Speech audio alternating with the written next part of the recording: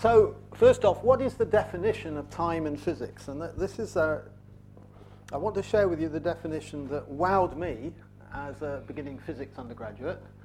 It is that time is defined such that physics looks simple. Actually, I think I added the looks. The original just said is. And there's another addition that really should go in there. It should be such that the laws of physics look locally simple.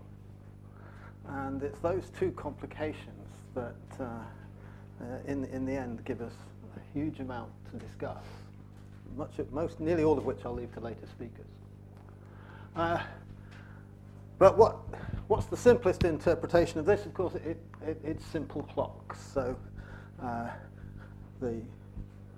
what the Greeks had sundials, the Romans had water clocks. The hourglass has got great antiquity and is actually a fabulously reliable clock, as long as you remember to turn it over when it's strange. Coming further forward to more modern times, the pendulum clock, of course. What's special about all of these things, given a bit of help in the case of the water clock and the hourglass, is the notion that they appear to keep a constant time by themselves. That is, they repeat and repeat and repeat, and you take each repetition to take the same time. Now, of course, that's a very interesting assertion. I say it's part of demanding that the laws of physics look simple. You don't have to make that assumption if you want to make something else look simple. So if you're a Roman, divide and conquer, you divide and conquer time. So first the day, well, that clearly divides into two halves across the meridian, because you can work out when the sun's at the highest point, roughly. Indeed, they invested a lot of effort in trying to do that accurately. And as things progressed, the Romans had got the day divided into 12 hours. But this was division. So when the Roman legions got into Scotland, they did note that these summer hours were tediously long. And the winter hours were very short. So it's interesting that they had clocks anyway, but they clearly had this notion that there was a physical time that wasn't operating such that the day was a fixed length of time. They clearly could separate that notion of social time from this notion of physical time. If you dig down, what is it that a physicist is really, really leaning on here? And it is the idea that the laws of motion should be autonomous. By which, now, this might seem to represent quantum mechanics, but I'm not trying to be quantum mechanical here. I'm just saying there is something we carry which encodes the state of the system at time t. Now, by the end, I will want to slightly disown at time t beyond matters local, but for sake of the example, I say we have the state of the system at time t, and your job as a physicist is to understand where that system will get to at the next, at some forwards time, t plus a bit, which physicists can't resist denoting as delta t. So there has to be some update rule, which tells you the change. And that's the law of motion. And the notion that the law of motion is autonomous is that this update rule should depend upon the state the system started in and how far forwards in time you're trying to go, but not the absolute time. Now, of course, conditions would be different at different times, but if that's true, if this is supposed to be the laws of physics in their full glory, then the update of those conditions should be written into the update rule, right? So, for example, the universe might be expanding. Well, part of this update rule should tell you the universe is expanding, and the rate at which it's expanding should be computed from the current state of the universe. It might be getting darker. Well, that's all to do with the motion and rotation of the Earth about the Sun. That's all part of the update rules. That's planetary motion. So this is the notion of an autonomous dynamics, and this is what underpins these repetitious systems as clocks. There is a fundamental standard for measuring time. It's no longer a pendulum clock. It's now the transition between the two hyperfine levels of the ground state of the cesium atom. This is just really a nuclear oscillator. The atomic nucleus is well isolated from its surroundings, so it's a nice reproducible oscillator, and that's been our standard of time since 1967. It's just got, of course, a rather shorter period than a convenient length pendulum, so actually the second isn't one oscillation of it, is now 9.192631770 periods of oscillation of that standard clock. And this really is the definition. There are no decimal points, decimal places to be added to that. That is the agreed definition of the unit of time. And here's, roughly speaking, schematically how one of these cesium clocks works. You send in a molecular beam of cesium atoms, and you tune a microwave system to resonance with those atoms, with the vibration of those atoms. So that's really all you're doing. This is a standard lock-in amplifier, really. And here's one of the first practical ones. I think that one comes from National Physical Laboratory. And these days, if you want to time your missile launches correctly, work out your GPS positions, source your GPS positioning signals accurately, then you can go to these sorts of people and buy off the shelf a cesium standard clock system. People don't always use the cesium one. There are lots of secondary standards. You don't need it quite as accurately, but you want it, in a slightly smaller box. So that's a rubidium standard there. The point is that this fundamental standard of time is not just exotic. It's part of, it underpins serious commercial activity. We really care about how accurately we can measure it. My phone, roughly speaking, can pinpoint me to this room by GPS, and it does that by comparing the timings of signals received from different GPS satellites and taking differences. It relies on those satellites knowing very accurately where their intended time information.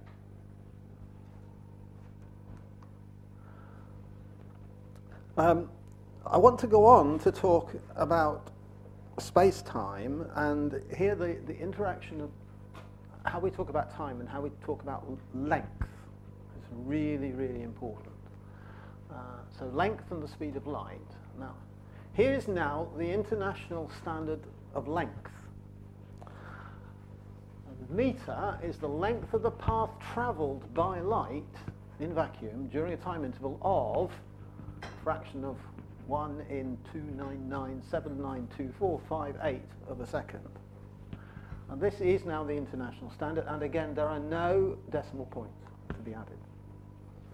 So what this means is that we've fixed the speed of light. I mean, you just invert that number, and that definition says the speed of light is by definition nearly 3 times 10 to the 8 meters per second, but exactly that integer number of meters per second, with again no further decimal places to be added. And now, if I just back up and say this in a slightly different way, alternatively, there's this unit, I'll say it, I'll give it away, the light second. It's the length travelled by light in 1 second. That's just a variation on this definition to get rid of this silly number of 299 and 6 digits. Then the speed of light would be expressed exactly as 1 light second per second. So this is how seriously we have taken in physics the idea that length and time are all intermixed. And the speed that we observe as the speed of light is simply the ratio between the rather arbitrary everyday base units that we use. And that having chosen an arbitrary unit for the second, one cycle of that cesium clock, if we'd only chosen the unit of length as the distance travelled by light in 1 second, rather than in that crazy fraction of a second, then the speed of light would just be 1. And all those formulae with the speed of light in them, you could just leave it out. And of course, there are unit systems in which you do precisely choose the speed of light to be 1. So, in this sense, physics now fundamentally views length and time as related aspects of one combined thing, space-time. They're not two completely separate axes on the universe. Now, at the heart of this is a geometry, and first I've got to motivate you in terms of how we view regular Euclidean space. So this is just regular flat space. Ideally we'd have a 3-dimensional diagram, but I've used 2 dimensions.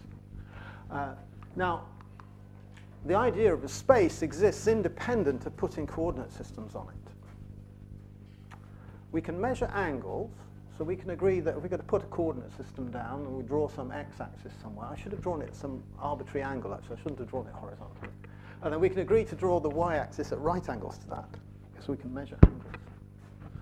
Now here are 2 points, and they have a well-defined separation.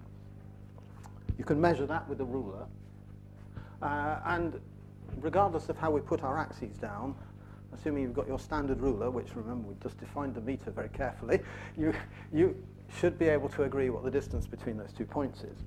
But if different people put their axes down in different orientations, then different people will come out with different values of these projected coordinates along the x-axis and along the y-axis. But everybody should be able to agree that the total distance squared is given by Pythagoras. You take dx squared plus dy squared plus dz squared, and whilst different people might have different values for these coordinates because they oriented their axes in different ways, they should all agree on the distance between those 2 points. Oh, sorry, I've undershot my slide. So here I've just said that that distance squared by Pythagoras here is x squared plus y squared, but it's just as validly x prime squared plus y prime squared. Any orientation of the coordinates is allowed. They're all as good as each other. What's universal is the distance. What's absolute, what's geometry, or metric geometry to be accurate, is the distance you calculate there.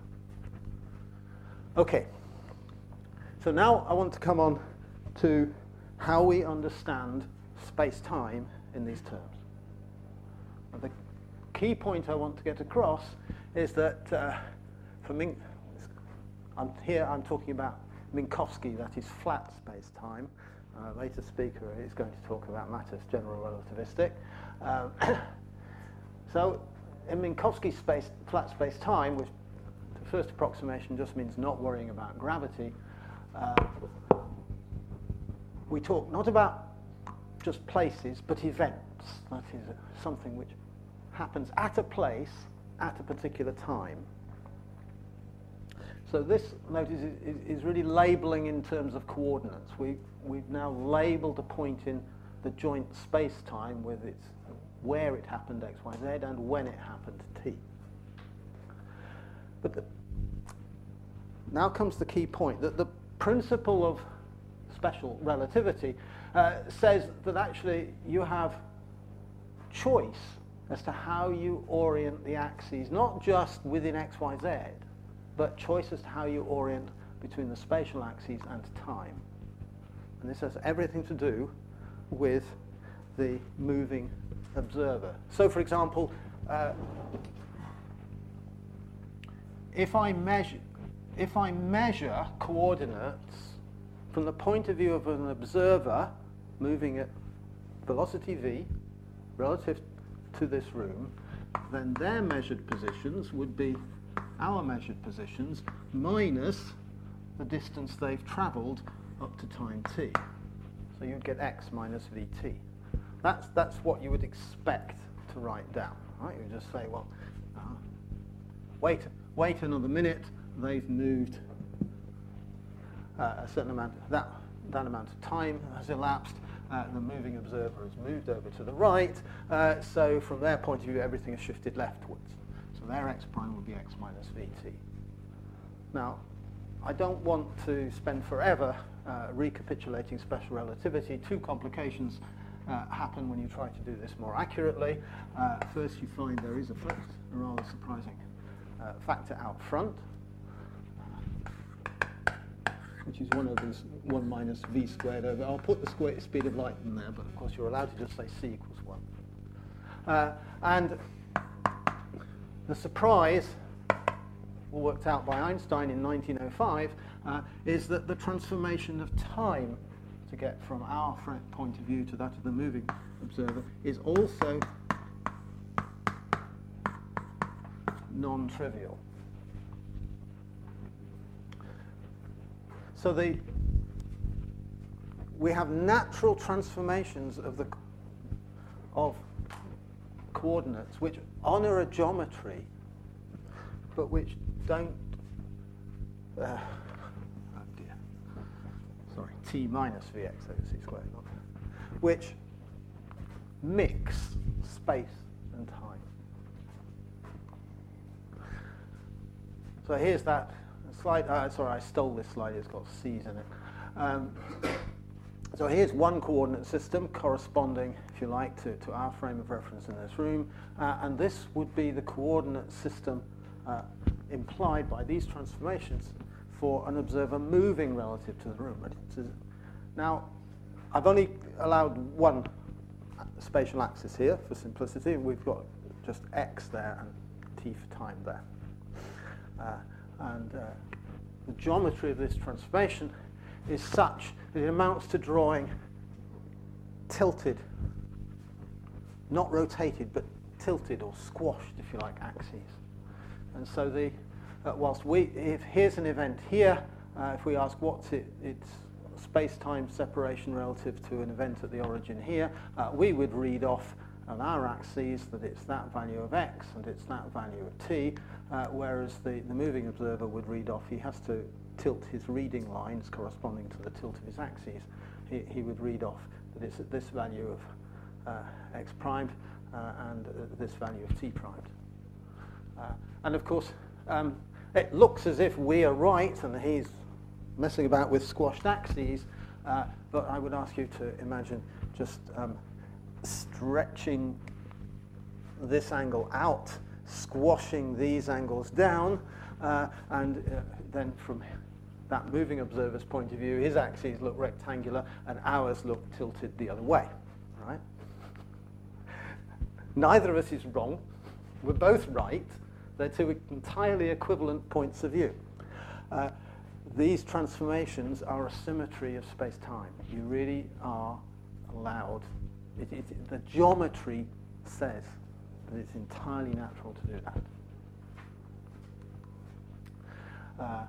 And so, just to ram it home, using these transformations, we have something which is independent of what our choice of the coordinates was, and it's this space-time interval, which is actually here written in full, dx squared, d space squared minus d time squared. But it's this which is the property of the space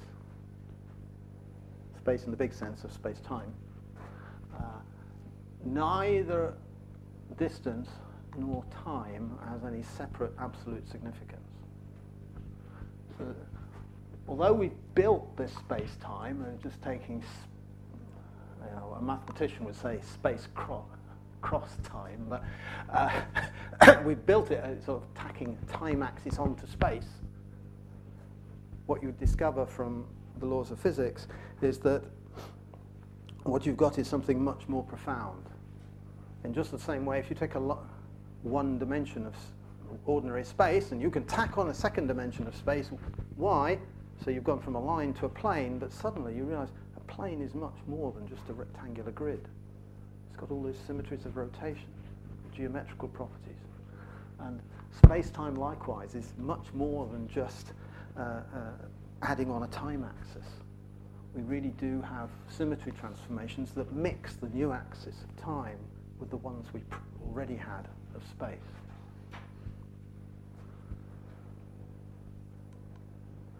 Right.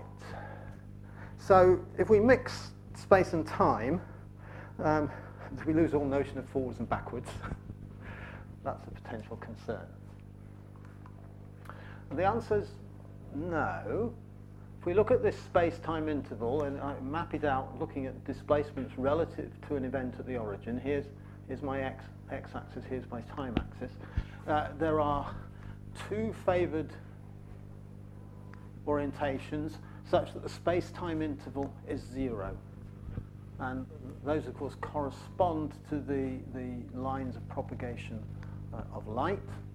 Right? A light ray on with speed of light set equal to 1. Starting out from this point, it can have x equals t. Of course, it can go backwards, x equals minus t. And, of course, there are paths to those photon trajectories as well. So there are these clear separators where the space-time interval is 0, and any other coordinate system we take is still going to agree that all events along this line are at 0 space-time interval from that event at the origin. They're all going to agree about that. However much you transform using this, as long as you keep v less than c, and you can see that there are concerns if v reaches c. Then, second class, everywhere in, I'll call it the space-like sectors of this diagram. That is, everywhere closer to the x-axis than to these separators has space-time interval squared greater than 0. These are so-called space-like separations, and there is a real sense in which, relative to this event here, everywhere here is somewhere else. And then everywhere in the cones above and below has space-time interval squared less than 0. I know that's a negative number, but between friends, the square root of a negative number is just an imaginary number. That's all right. And regardless of what coordinate system you impose, everybody will agree on the value of the space-time interval squared between, say, this reference event here and any particular event in this sector or in this sector. We'll get the same negative value of s squared. So there's now this absolute separation between these different sectors, which an observer moving relative to the observer who has these coordinates x and t, his natural axes his coordinate axes will be tilted over, but he will still completely agree about all of this classification. In particular, see, the coordinate axes have moved, but these separators don't.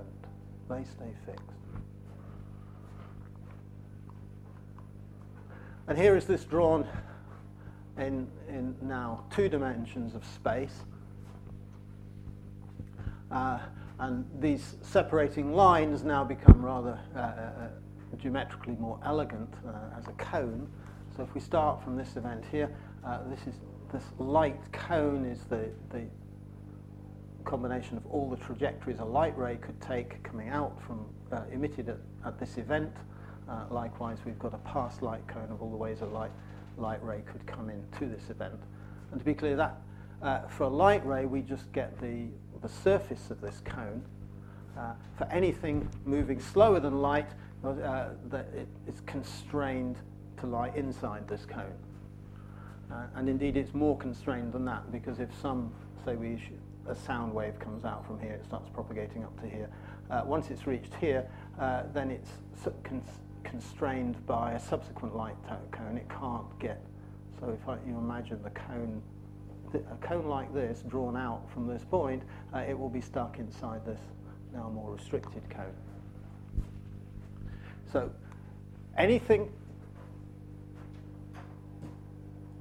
propagating forwards from this event, or any future consequence of this event, has to lie inside this future light cone. And conversely, any past event that could have had any influence on what happened at this event has to lie in this past light cone. So the future from this event is all inside this light cone here. The past is all inside this one.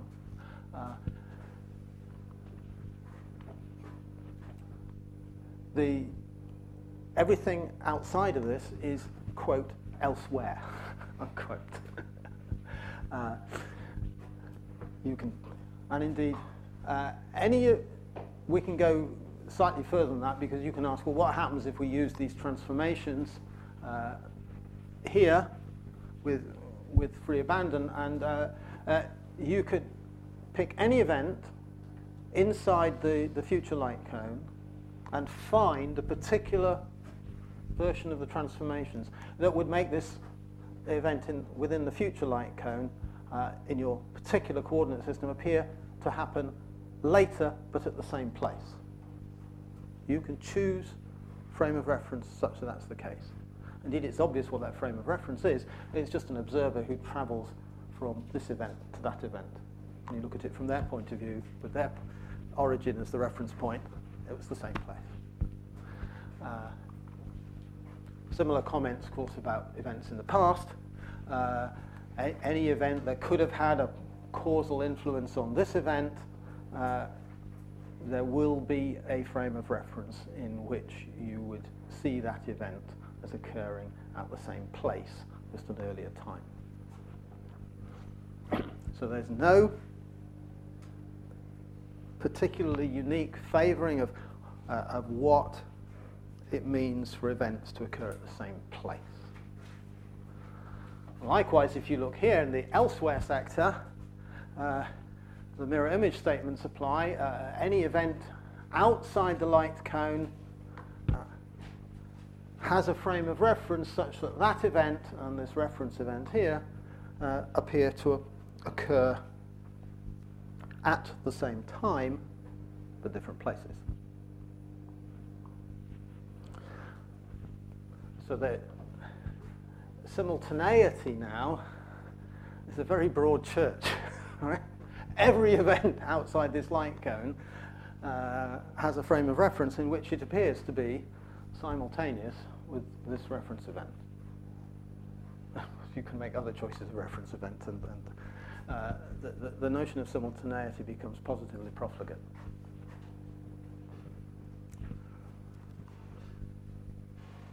So past and future, at least, are now very clearly separated, although notice that they're not necessarily distinguished.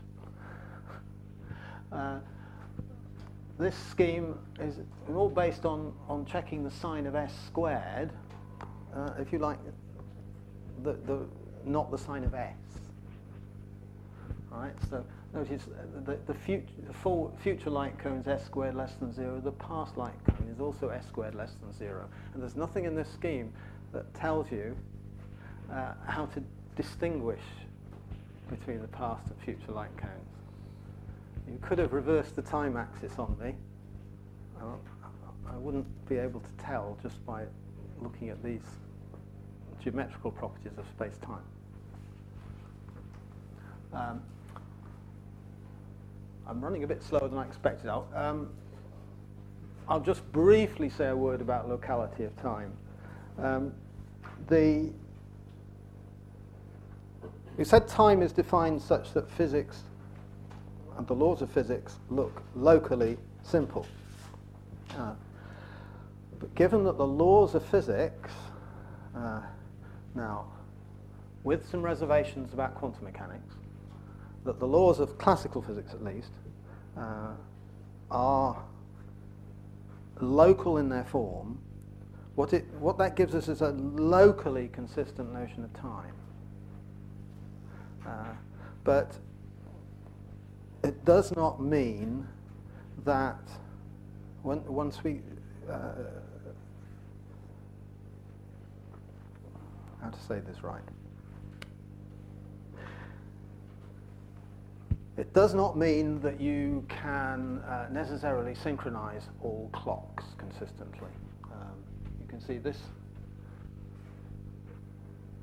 clearly entails a non-trivial factor between two clocks, which can be compensated in offsets and where people are, but you can construct scenarios in which you manage to expose that factor gamma there. So the classic one is put a clock in an aeroplane, fly it around the planet, and then compare the reading on that clock with the clock back on the ground. These two clocks have been moved far apart with significant relative speed, and you can measure the mismatch in their elapsed reading. So we generated a locally consistent clock of time, but not a globally consistent one. But I wanted to say a few words about reversing time. And I'm sorry I've descended into the terminology of particle physics here. There is a theorem, well, particle physicists call it a theorem, CPT. You'll see what those stand for in a minute. It says that if we reverse time, so we just flip the time axis, but we also invert space, so we reflect all the spatial axes, and that's being legal and decent about space-time, because now we've just inverted all the coordinates of space-time. And do one more thing, namely interchange our views about what constitutes a particle and what constitutes an antiparticle. So the electron is viewed as being the new positron, and the positron is viewed as being the new electron. Then, by construction, the known laws of physics are unchanged. In fact, when you dig a bit deeper, the CPT theorem is almost an axiom because it's generally used as the definition of how you interchange particles and antiparticles. So in the end, there's no escape from this theorem, because of these three operations which jointly constitute an identity transformation, that one of them, C, is essentially defined such that this transformation will work. But it does have some nice consequences, because it means that, for example, just reversing time alone, if you look at that, if we interchange particles and antiparticles, inverted space and inverted time would have done nothing. So doing just one of them is equivalent to, to not doing both of the others, but these are both idempotent operations. If you do, they are own inverse. So that means inverting time is equivalent to interchanging particles and antiparticles and inverting space.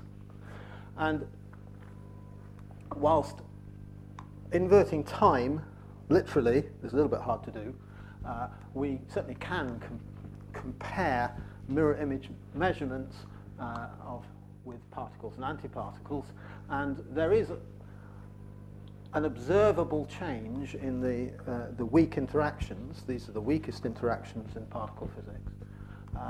But, for example, that difference is not enough to explain any of the observed asymmetry of our current universe with respect to either time reversal, the universe is expanding, not contracting, or particle and antiparticle interchange. I mean, it appears that the matter content of the universe is overwhelmingly matter rather than antimatter, or a 50-50 mix.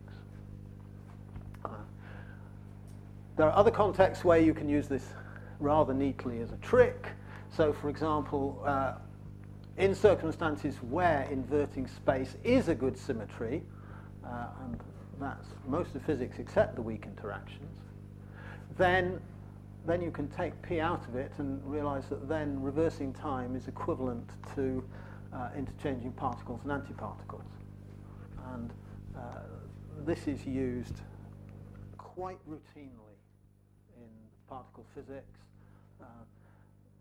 to understand events in which, and particularly where antiparticles are created.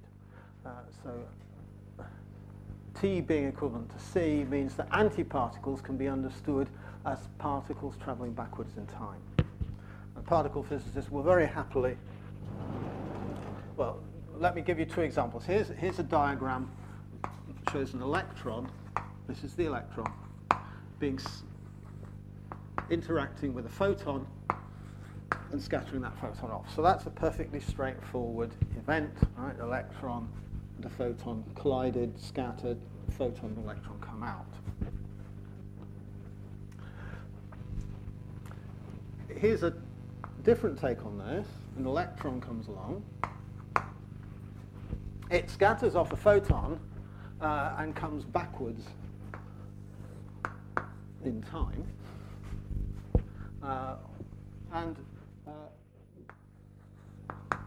There's the photon. And now, I'll upset you by drawing the time axis there.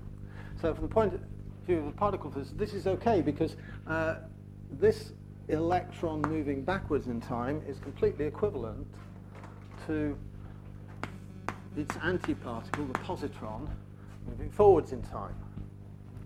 Photons are their own antiparticles, so you're allowed to draw them either way you like. And now this is equivalent to an electron and a positron mutually annihilating, and out come two photons. It's a physically different process from this, but it runs much, much deeper than just a pictorial trick.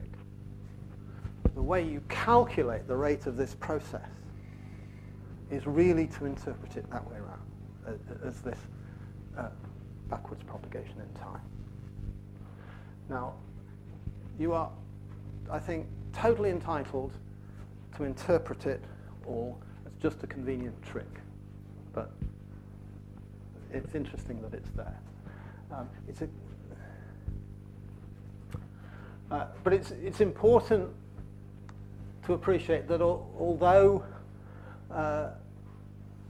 we do see at the level of the weak interactions a violation of time reversal symmetry, the level is weak.